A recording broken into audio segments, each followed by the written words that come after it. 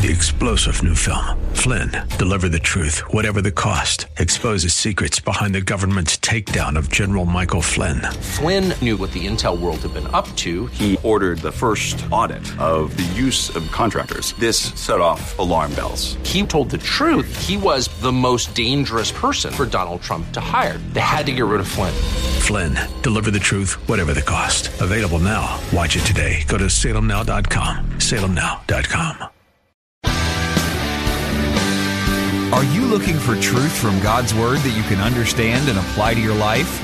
You'll find it today on Make It Clear with Dr. Stan Ponz, Bible teacher and president of Florida Bible College in beautiful Orlando. Listen now as Stan makes it clear.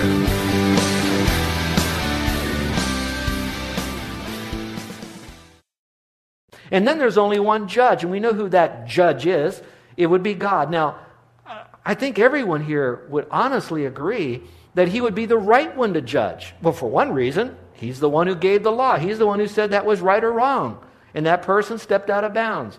He's the one who knows all. He sees all. He knows the heart. He knows the motives. He knows the end from the beginning. He knows what's going to happen. And so he's the right one to do it. And besides all that, he's the best one that can help them. And by us criticizing them or speaking against that person, often puts ourselves up in the same role as being a God, and we're not the lawgiver, and the judge, and we're not God. And so again, the point is it's really unjustified, and we ought not to do that. And I hope that our church would continue to move in a direction to let God and that person fight it out. We just want to be available as God's instrument to help them at the appropriate time so that we would add value to their life. Well, here's a question.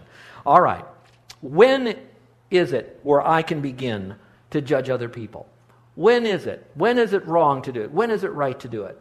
Now, I'm going to go through these 7, and I'm going to go through them quite rapidly. What I've done for you is to give you a list of verses so that you on your own, in your own quiet time, can go through these verses. Should you do that, let me encourage you to do more than just the verse I gave you. Read the chapter ahead of it, the chapter after it, understand the concept of the book, and it will give you a whole lot more nitroglycerin behind that verse of power and understanding. But let's begin. When is it wrong to judge others? It is wrong to judge others, first of all, when I'm practicing the same sin. Let me read to you the verse. It says this: "You therefore have no excuse, you who pass judgment on someone else. For at whatever point you judge others, you're condemning yourself, for you who pass judgment do the same thing. Now we know that God's judgment on those who do such things was based on truth. So when you, a mere man, judges on them, puts a judgment on them, and yet you do the same thing, do you think you'll escape God's judgment? Obviously not." Simply stated is this: when we begin to judge other people, we have to be very careful, because often, I'm not a psychologist, but it seems like that when we judge someone, what we see wrong in their life, it's already wrong in our life. I don't know it's because we're so familiar with the sin ourselves, we're living in this own problem issue, that we're able to see it in other people. That's not necessarily so wrong when we see it in other people, because it might be able to be a motivator to us. Ooh, look what they're doing, and I've got this in my life, and I see how it's hindering relationships. I see how it's hindering their walk with God, and man, I don't want that to happen to me, and so I humble myself and I do business with God in this issue. But unfortunately, our nature takes over, and we now say, they're doing that, and so they shouldn't be doing that. And all of a sudden, again, we get our eyes off our problem and back on them. And so if we want to have real integrity, before we ever think about going to someone else, let's personally humble ourselves and let God and us work it out so that we would have victory in that area. And victory is easy to have with the Lord. Number 2, it's wrong when it blinds me to my own faults. Matthew 7, verses 3 through 5. I think you knew this one was coming. Let me read this to you. It says, "Why do you look at the speck of sawdust in your brother's eye and pay no attention to the plank that's in your own eye? How can you say to your brother, 'Let me take that speck out of your eye,' when there's a plank in your own eye, you hypocrite? First, take the plank out of your own eye, and then you can see clearly to remove the speck that's in your brother's eye." Now, most of you know my sweet wife, and she is a doer task type person. There's no task. Carol would paint, she'd saw, she'd hammer, she'd fix things. That's just Carol. But let's say one day Carol is working with a saw, and in the midst of doing the saw, she gets a little bit of sawdust in her eye, and so she can't get it out, and it's really bothering. It's getting all kind of, ooey gooey kind of thing. And she comes to me and she says, "Hey, I got a speck in my eye. How easy do you think I could really help Carol if I come up to her with one of these things sticking out of my eye?" This is finally why it was up here. All right? And I'm now trying to take it out of her eye. Now, you know how ridiculous that is. But there are a lot of people that they think they can see the problems in other people, when at the same time they've got their own plank in their own eye. And maybe it would do all of us a great deal of service if we would accept the fact that people are at different stages of growth, so they've had little victories, but God's not finished with them yet. So we're going to try to be as humble and as available as we can to be the right person, the kind of person that will speak grace and truth. But when we do, we're going to want to make sure that we've taken all the sawdust and all the planks out of our life, we're working on our life, that we can come alongside and help them. And perhaps then, we'd have a lot more energy, creativity, and joy as we see our planks coming out of our life, so we'll be able to help someone else with their life. All right, let's look at number 3. It's wrong to judge others when it makes me draw conclusions based on outward appearance. Now, Jesus was really speaking to these guys a lot about himself. But here's what he says: stop judging by mere appearance and make a right judgment. That's a neat verse because it's not condemning judgment. It's just saying if you're going to judge, make it to be a right judgment. One judgment is when we get so legalistic and we're going to be so righteous and we're going to be so much on thinking we're on God's side, and we begin to really condemn the other person. They should know better. They had all this. And we really go after them. That's going to be called judgment on legalism. The other side that's wrong is when we begin to judge other people merely on appearance. We don't know what's going on in their heart. We do not know what their motives are. We hardly know them, but if we see certain things about them, we just think they must be very godly because they carry the right Bible. They must be very godly because they come to church every Sunday. That's judging them on appearance. Sometimes when we see them do something that's wrong, all of a sudden we condemn them based on their appearance, the clothes that they wear, how they act. And so God says, be very careful that we don't just judge them merely on appearance. Here's number 4. When I condemn someone before I hear the facts. How many of you have found yourself making a judgment, an analyzation, and a criticism on someone only to very shortly hear more facts about that situation, and then have to eat humble pie? It happens to me. I'm telling you, this is one that I need to learn. Now let me speak to this issue. Most of us in our world, when we hear a lot about the legal profession, sometimes we get a little frustrated when there's a court case going on. It's actually going on. And we think, it takes so long. When are they ever going to get this thing done? I know that's pretty hard in our legal system, but think about it with me for just a moment. Why does it go on? And for a moment, why do you think it goes on?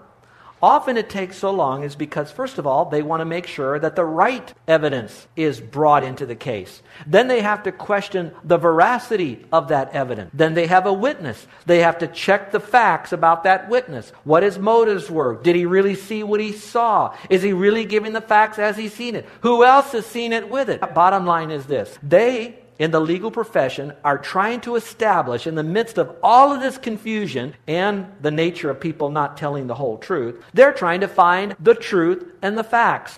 It might be good for us sometimes to accept that legal profession standard. And before we place a judgment on someone, to spend a lot more time doing the research behind it to fully understand what's going on before a judgment would be called. And frankly, if we did that, we probably would get worn out and give it all up and say, God, you know what? You're the judge. You take care of them, if we did that.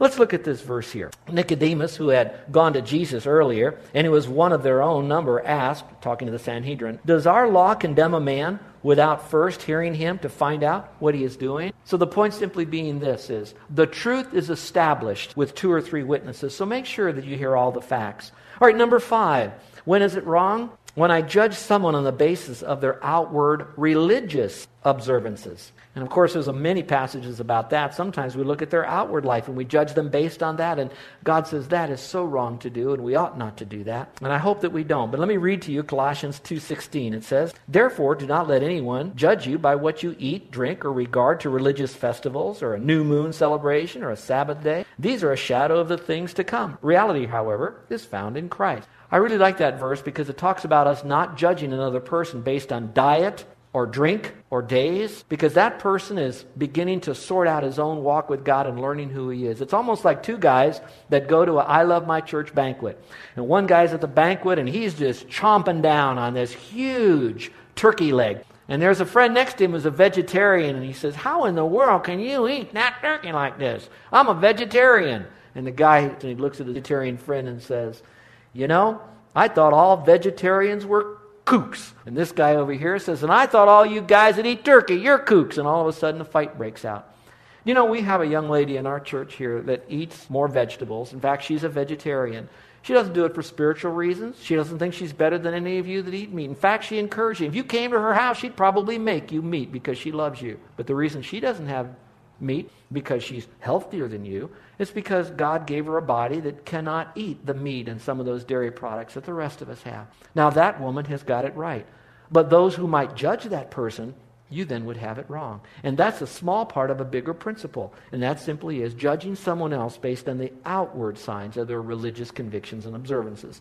Let's look at number 6. 6 out of 7 of when it's wrong to judge someone. It's wrong when it causes me to speak evil of another Christian. When I begin to speak evil, really of anybody, but particularly of a brother or sister in the Lord. Let's look at the verse again. It says, "Brothers, do not slander one another. Anyone who speaks against his brother or judges him speaks against the law and judges it." Do you see that phrase that says speaks against the law or speaks against his brother? Do you know that word speaks against is often translated differently in the New Testament? And it's a word we hardly use, but we know it's a very important word. It's the word blaspheme. So it says anyone who blasphemes the law or blasphemes his brother, that's what it means, evilly speak against them.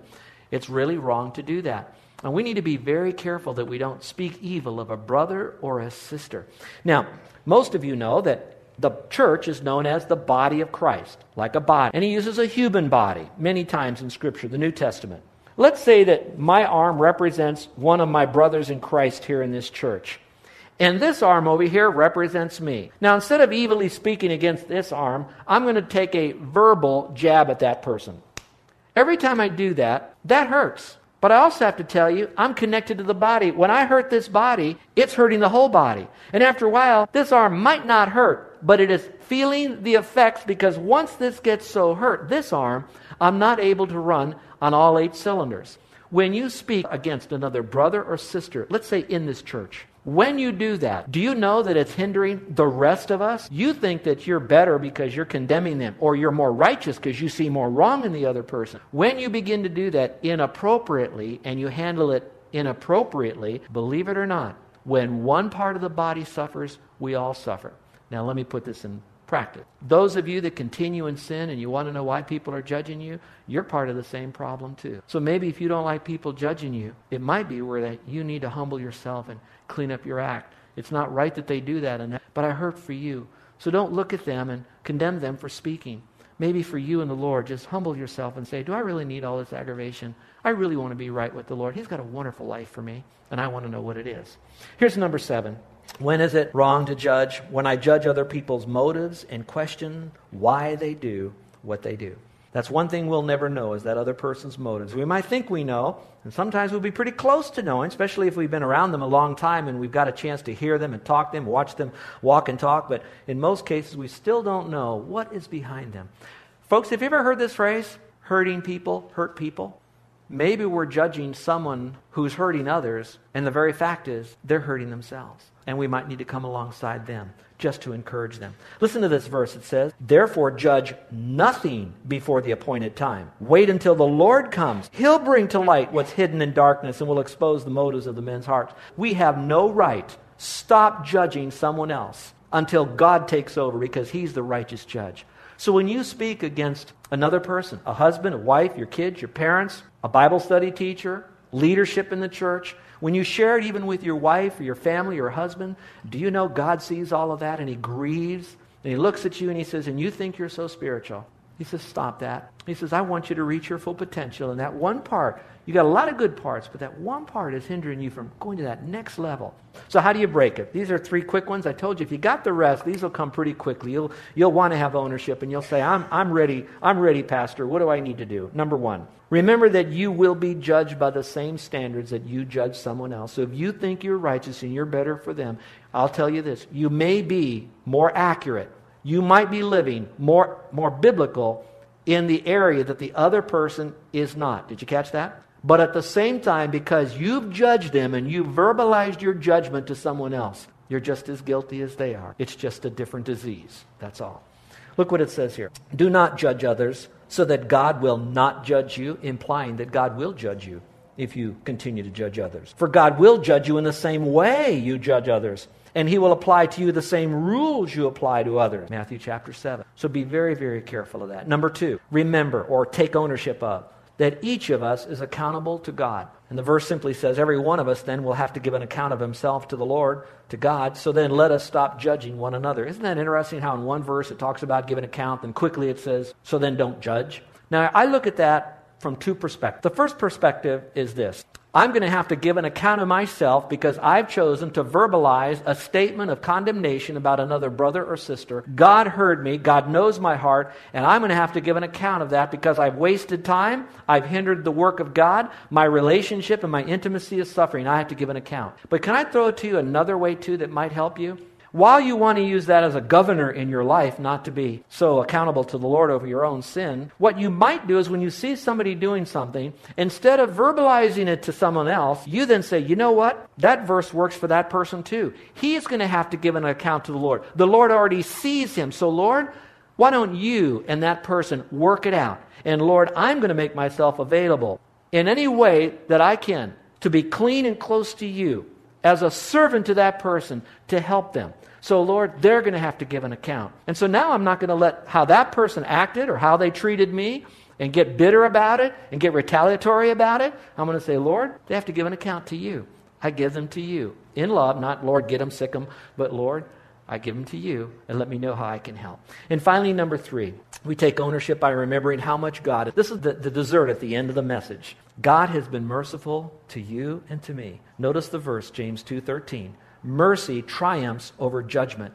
Or you could say mercy trumps judgment. And so here's where we're going to come with that. Let's take it full circle now.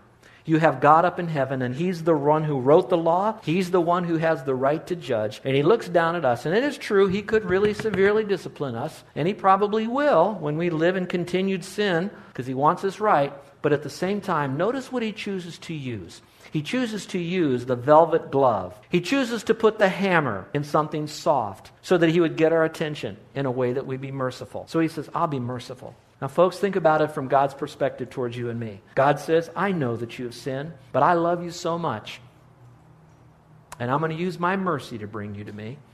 Now, if God can give me mercy, and I've trusted Christ as Savior, and I'm a partaker of His divine nature, then God, who is merciful, can give me His mercy through the exchange life to look at the people that are around me. So instead of being so condemnatory about their ethnic background, so condemnatory about how they talk or how they act or how they treat other people or how they live their life, what we're going to do then is back off on the negativity, give it up to the Lord, and through His mercy, we're going to trump judgment on those people by giving them great mercy.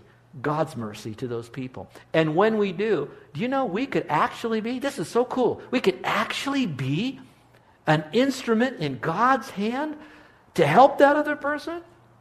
I know some are so distant because they're so far away, but our heart will be right, and God will use us in a mighty way. I want to end with this story of the tragedy of someone who chose to ignore a message just like this.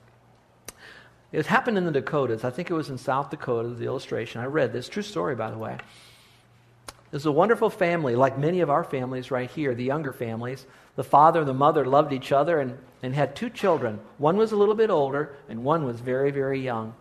And it was so exciting as the neighbors would watch in this little, you know how it is in those kind of country communities.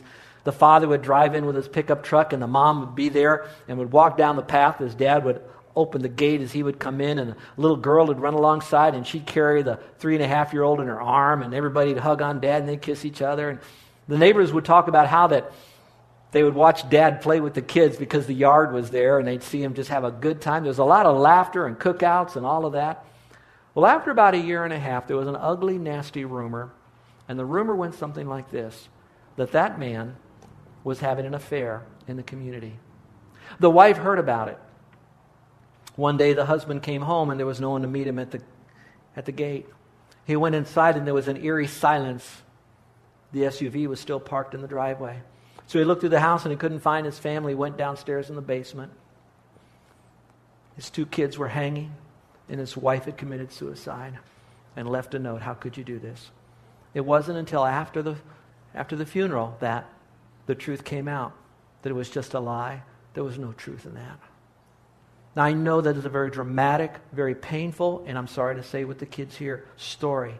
But I want you to know that as dramatic as that is, I'm wondering how many relationships have been wrecked because we have spread something that we kind of saw, we didn't think, we judged right away. And you know, it hurts the body, it hurts those people, but I love you. And when we get to be that kind of yeah, it hurts you. You. And I love you. And God loves you. Now, if you're going back over your mind and you're realizing that you sent letters and notes and you called people and you talked about people behind their back to others, and you're feeling the weight of that guilt, don't run from it. That's like saying you touched a hot stove. Now use it. Use it properly. Realize, I've blown it. And now God says, okay, I'll heal that. You come to me. Now what you do when you realize that you have sinned in this area and in all other areas, but in this area, you go to Him and say, Lord, I know that I missed your mark of perfection. I judged when I shouldn't have judged. I gave judgment instead of mercy. I'm a sinner. And I know that no good deed I do now, even if I cleaned up my act to try to speak better of other people, will still never make me perfect in the future enough to make up for all the sins I've done in the past. I need a completely clean slate. And I know that you love me, Lord, and you went to the cross, and when you died up there, you died for everybody's sins. And remember, the Lord knows a lot about being judged at His kangaroo court. That's why this sin is so despicable. It was basically the almost last sin that was committed right before Jesus went to the cross. When He died up there, He died for your sin and my sin. And He says, now no good deed you have to do will get you into heaven. It's all my mercy. It's all my grace that'll forgive you of your sin. So all you have to do now is to accept my forgiveness by placing your faith alone in Jesus Christ.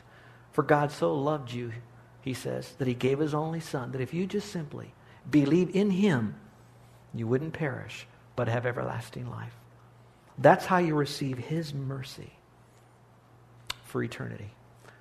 So don't run from the guilt. Just say, all right, Lord, I'm guilty, but you're going to forgive me of that, and you're going to take my place and remove that guilt. And I want you to celebrate that. Don't live in that any longer. So simply come to Him and say, Lord, I believe you died for me, and your blood was shed. You rose again, and you'd forgive me of all my sin. You forgave me of my sin, in a sense, before I ever committed that sin, because when you died, it was 2,000 years ago. But now I'm going to have that on my account, full forgiveness for all eternity. So here's what you say to the Lord. Lord, I know I've done things wrong, but I want to thank you for dying on the cross, paying for my sins. And I want to thank you for giving to me eternal life so I can have eternal life in heaven with you, a relationship forever. Mercy trumps judgment. And He says, I will no longer judge you in hell if you receive my mercy by placing your faith alone in Christ. So is there anyone in here today that in your own way you transferred your trust from yourself or nothing or some belief system and you placed it alone, only, and completely in Christ? All right, Christians, let me speak to you for just a moment as we close. I would like to pray for you. How many of you know that you wrestle with this demon of judgment? And I don't mean a real demon, but you know what I mean. That you struggle with that propensity, that iniquity, more than perhaps other sins in your life. And you know it's wrong. You know it's wrong. and yet you find it as a sweet morsel, and you want to spit it out. God is more powerful than that adverse sin you have in your life, and you can have victory as a Christian. Oh, what it'll do for you, what it'll do for those around you, what it'll do for our community, our island, our church. I want to trump my judging spirit with God's mercy. Now, Father, we come before you now, and we thank you that your mercy is the strength that we can draw from to have confidence in you, that even in your judgment, it'll be done mercifully and that you have the right to do that. Now, Father, help us as believers, your children. We don't want to chew up our brothers and sisters in Christ. We know that we all have sin, but Father, we want to be an instrument in your hand of healing and help, not of warfare. And Father, we meant good, but Father, we know that we don't know everything about the other person, the motives and all the stuff that's behind it. And we don't see them all the time, so we don't know if that person maybe even repented or changed. And yet we're still criticizing them long after they've corrected it. So help us, Father, to be agents of mercy, ministers of mercy, while still remembering that there is right and there is wrong. Now, Father, I pray this in Jesus' name. Amen.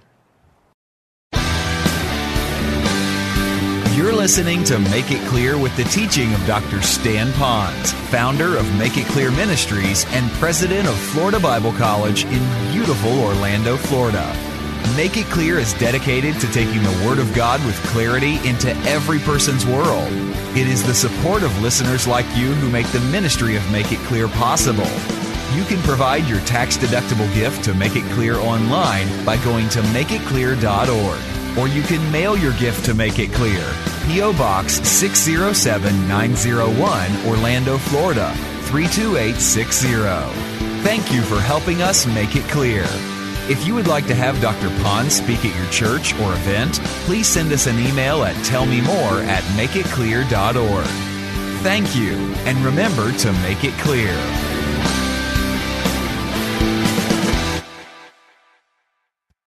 Three-star General Michael J. Flynn, head of the Pentagon Intelligence Agency, knew all the government's dirty secrets. He was one of the most respected generals in the military. Flynn knew what the intel world had been up to. He understood its funding. He ordered the first audit of the use of contractors. This set off alarm bells. The explosive new documentary, Flynn, Deliver the Truth, Whatever the Cost, uncovers the facts behind this scandal. Flynn told the truth. He was the most dangerous person for Donald Trump to hire. I find out the worst enemy that I'm going to face in my life is right here in America. They took my assessment and they wanted me to change it. And I was like, I'm not changing it. They had to get rid of Flynn.